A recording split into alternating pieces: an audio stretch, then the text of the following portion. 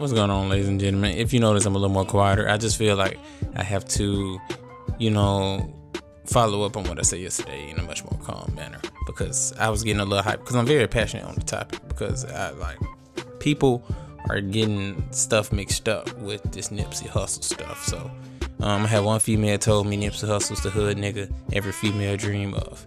I just want to clear this up. Nipsey Hussle was not a hood nigga. That was in his past. When he was gangbanger and he was in the set doing all that crazy shit, shooting people, running around, fighting. Yeah, he was a hood nigga, but baby girl, he was a businessman, not a hood nigga. That's how he was able to have such a big impact. Not because he was a hood nigga. It's a bunch of hood niggas die every day. People die every day in general. A lot of hood people die every day too. You know what I'm saying? They still don't have the impact he left. You know what I'm saying? You don't have that impact from being a true hood nigga.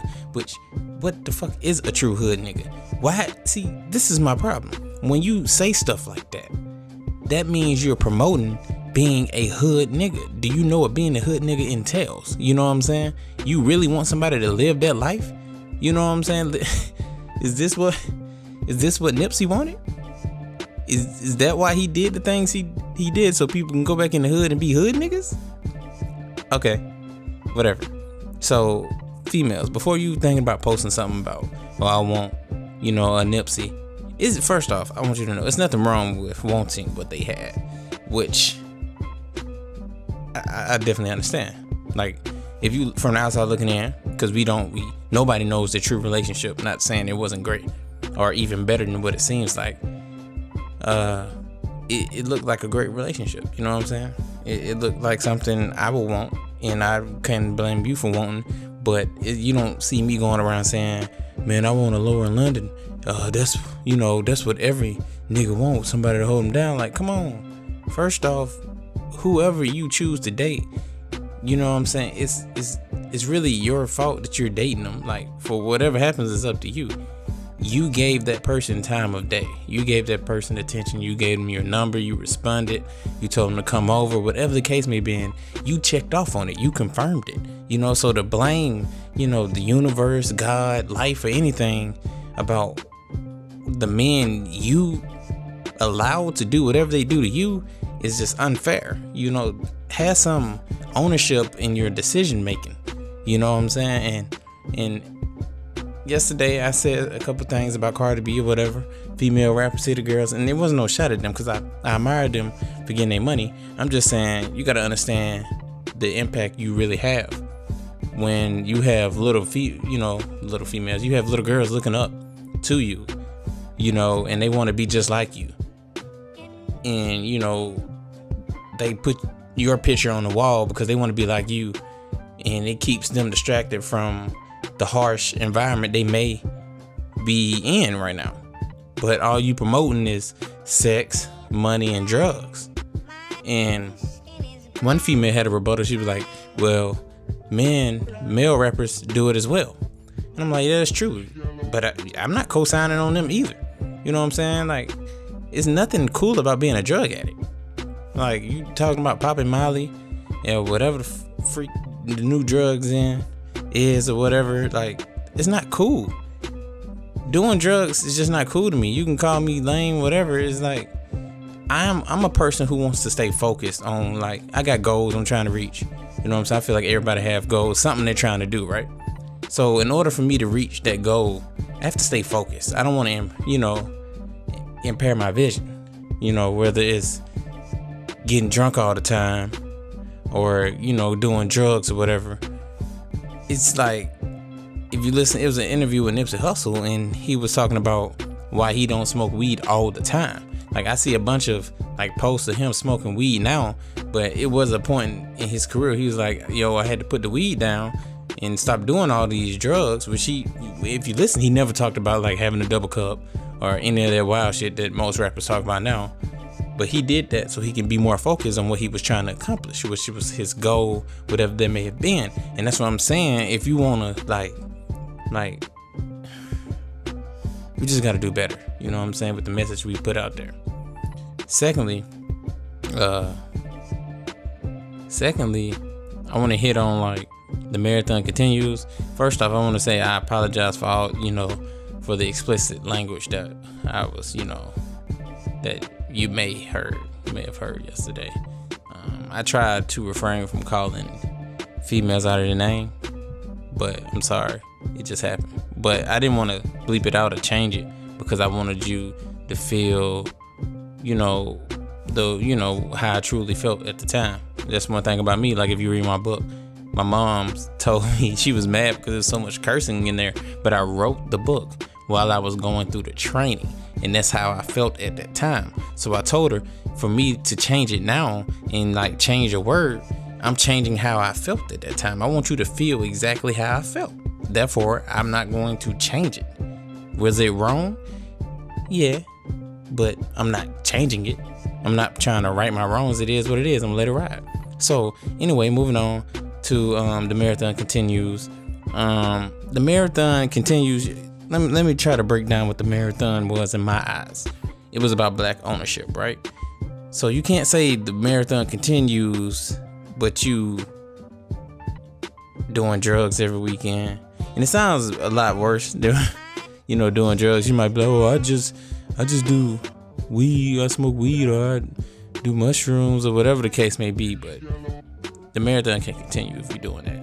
You know what I'm saying? Or if you're going to the club every week, trying to impress a female that don't care, trying to look rich, but you're really broke. The marathon, that's not what the marathon was. That wasn't what Nipsey was about. It's a song. I can't quote the song, what song it was, but I feel like every true hustler, this is my words, not Nipsey. I feel like every true hustler, like it comes a time where you understand that, like, all right, I'm about to be on my shit. I'm about to grind. So other stuff not gonna matter, and that's probably, better said, as priorities. You know what I'm saying? Like, I don't care about appearing to have money because I have a bigger goal that I have to reach. Like, for me right now, it's a bunch of sacrifices going on because it's a bunch of trips I'm missing out on that my friends are going on. You know what I'm saying? They be like, oh, you never travel. But I want to travel, but it's like right now, my eyes on something bigger right now. I'm going to skip that right now, and I'm gonna get paid to travel. I'm not paying to travel. You know what I'm saying? But that's a whole nother discussion. I ain't even trying to open that book. I'm just saying, like, if you want to say the marathon continues, you need to, take accountability for the actions that for the things that happen in your life. 1, 2, you need to have multiple sources of income, because that's what Nipsey had, right? And that's something I preach all the time. You know what I'm saying? You relying on one source of income, you just as like vulnerable as me being an entrepreneur. Whereas, like, I have months where I do really good and I have months where I do really bad, right? But just like I might have a slump month, you might get fired next month. Like, nothing is guaranteed. So when you putting your eggs in one basket, you just left with that. You know what I'm saying? That's something. Like, well, I understand entrepreneurship isn't for everybody, but multiple sources of incomes are. So you find your niche, you figure that out, and you try to make different streams of income from that. And the ultimate goal is to make money while you sleep. Let your money make money. You don't want to work. You know what I'm saying? If you continue to work for money and get this active income, you're going to be working for the rest of your life.